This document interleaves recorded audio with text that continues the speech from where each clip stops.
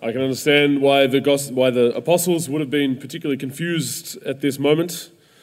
They've been hanging out with Jesus, and then his death and resurrection has happened, and there's all this joy about the resurrection, and Jesus is victorious now. He's going to establish the kingdom, surely. So we hear in our first reading today, this is the Acts of the Apostles, and they come together with Jesus, and they're like, Lord, so the time's come?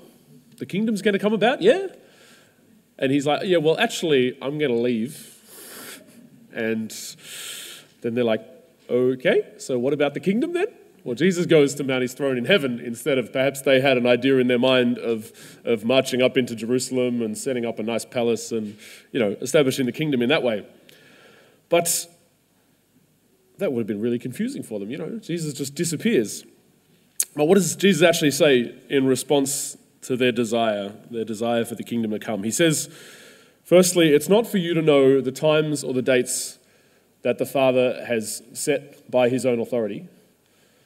So firstly, he's saying that don't worry, the Father is bringing about the kingdom and you don't need to worry about that. Don't stress. It's going to happen. It doesn't depend upon you understanding everything. Then he says, you will receive power when the Holy Spirit comes upon you. And that makes everything make sense, doesn't it? Yeah? No, I think that's almost just as confusing. And then as he's saying this, he disappears from their sight. But as we celebrate the ascension today, Jesus himself is pointing us forward to the gift of the Holy Spirit that's to come. Twice in our first reading, just before he ascends, he mentions the Holy Spirit. And then also in our gospel, the last words that Matthew records, he's talking about the Holy Spirit coming upon us. So when we celebrate the ascension, we're necessarily looking forward to next week. Next week we celebrate Pentecost, when that Spirit that Jesus had been talking about came powerfully upon the apostles. Filled them. There was fire and there was wind and there was loud noises and there was speaking in tongues and there was all sorts of stuff going on. So we want to begin to prepare for Pentecost and how we want to open up to this gift of the Holy Spirit. If you were with us last week, you would have already been aware of this because Father Ken began reflecting on this theme with us. He was talking last week about who is the Holy Spirit, particularly the way that he is our advocate and our comforter. Today, I want to, with you, ask, what does the Holy Spirit do? And then next week, we want to look at how can we be filled with the Holy Spirit so that we can actually open up to this gift filling us. So, what does the Holy Spirit do?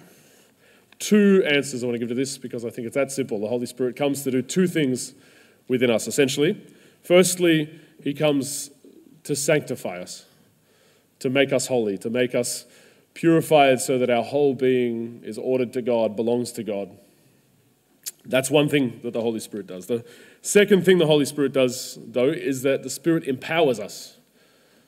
The Spirit gives us the power to do works, to share in the work of God in a way that we never could have done otherwise, to do things that we could never achieve by our own strength. The Spirit gives these gifts that we can use to build up the kingdom. Unfortunately, these two topics are a little bit too big to wrestle with tonight. We might be here all night if I tried to speak about both the sanctifying and the empowering work of the Spirit. So today, I just want to talk about the sanctifying power of the Spirit. If you're able to join us next weekend for the Awaken Festival on Saturday to prepare for Pentecost, there'll be a bit more about the empowering there. And also next week Masses will touch on that as well. But the Spirit comes to sanctify, okay?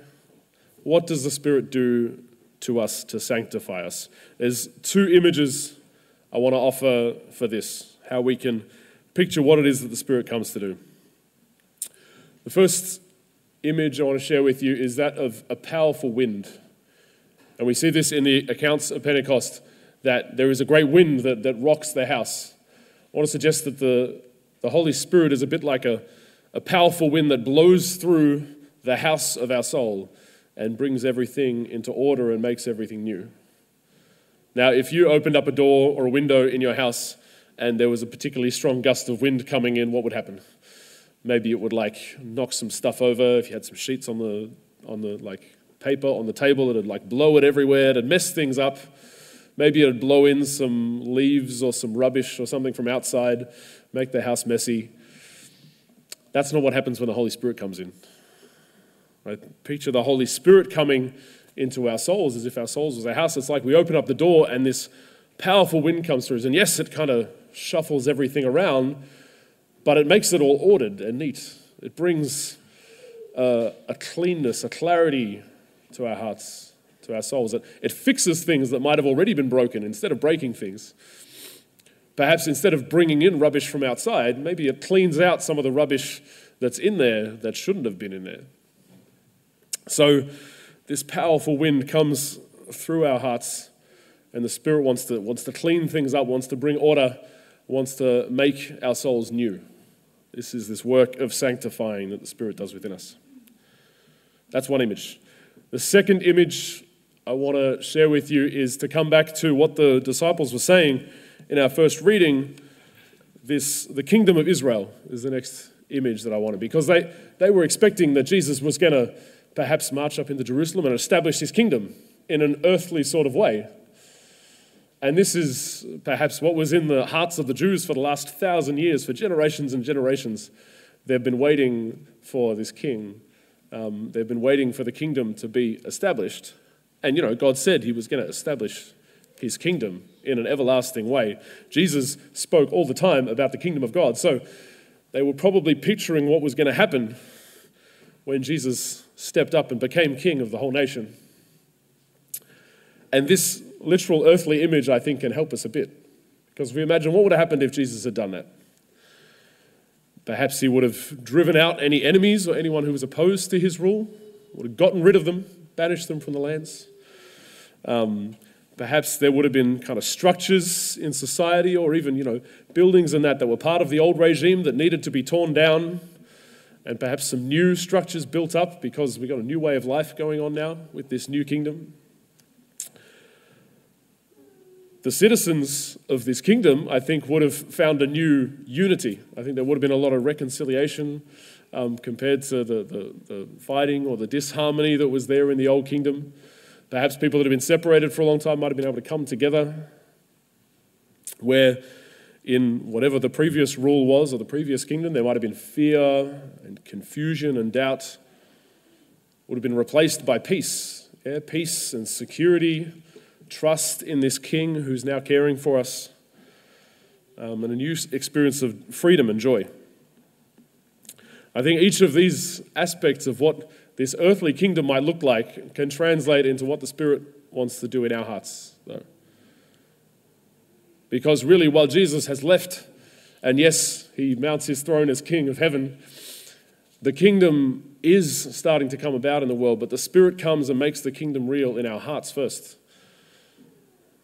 Then we're invited to bring about the kingdom in the world. But the Spirit first comes and makes the kingdom of God a reality in our hearts. And he might do that by driving out enemies, by getting rid of that work of sin, that work of evil upon our heart. Because yes, when we're filled with the Holy Spirit, sin doesn't have that power over us anymore. We're free to live for God. He might be tearing down some of the old structures that we had in our life or in our hearts.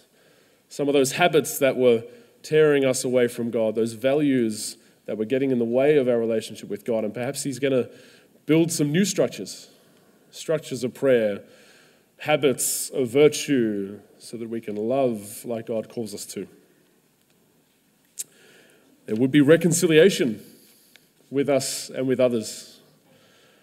A new love for others and a closeness that we couldn't have achieved other than with the Holy Spirit.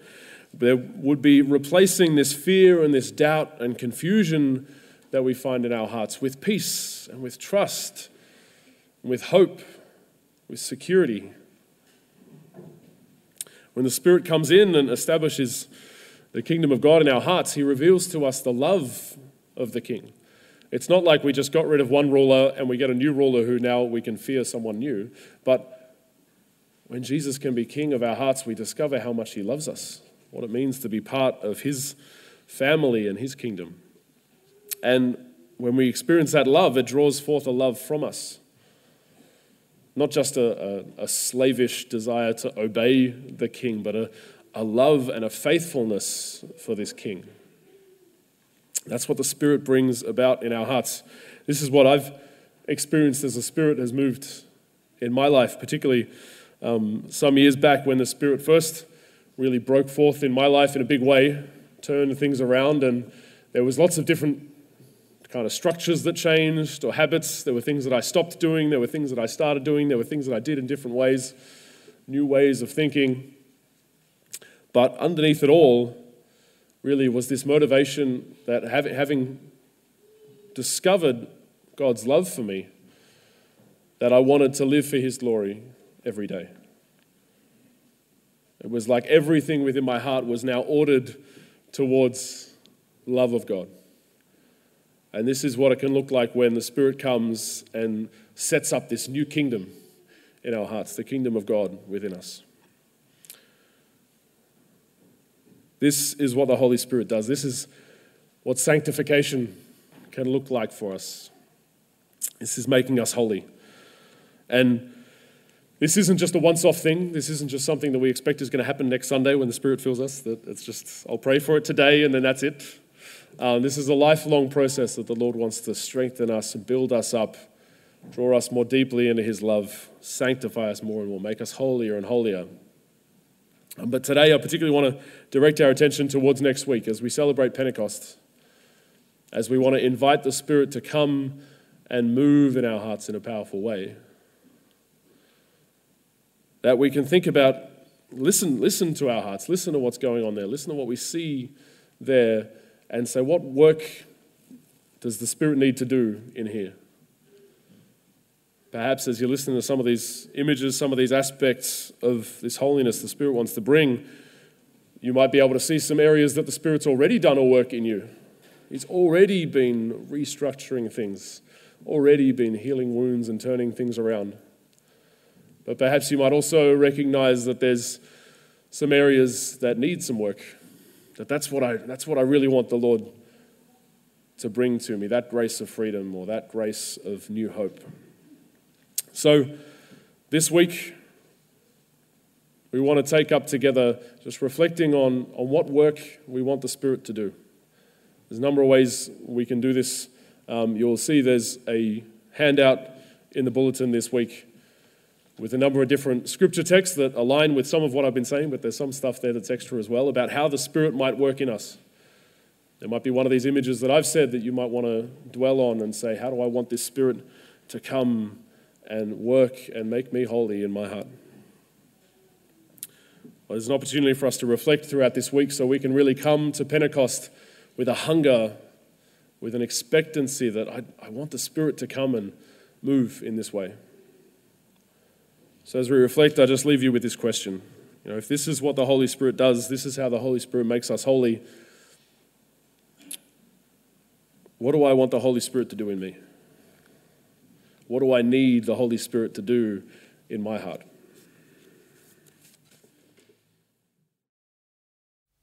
Hello, Father Dan here. If this homily has been helpful, there are a few things I'd love for you to do. Firstly, subscribe to this podcast or share this episode with someone who might find it helpful.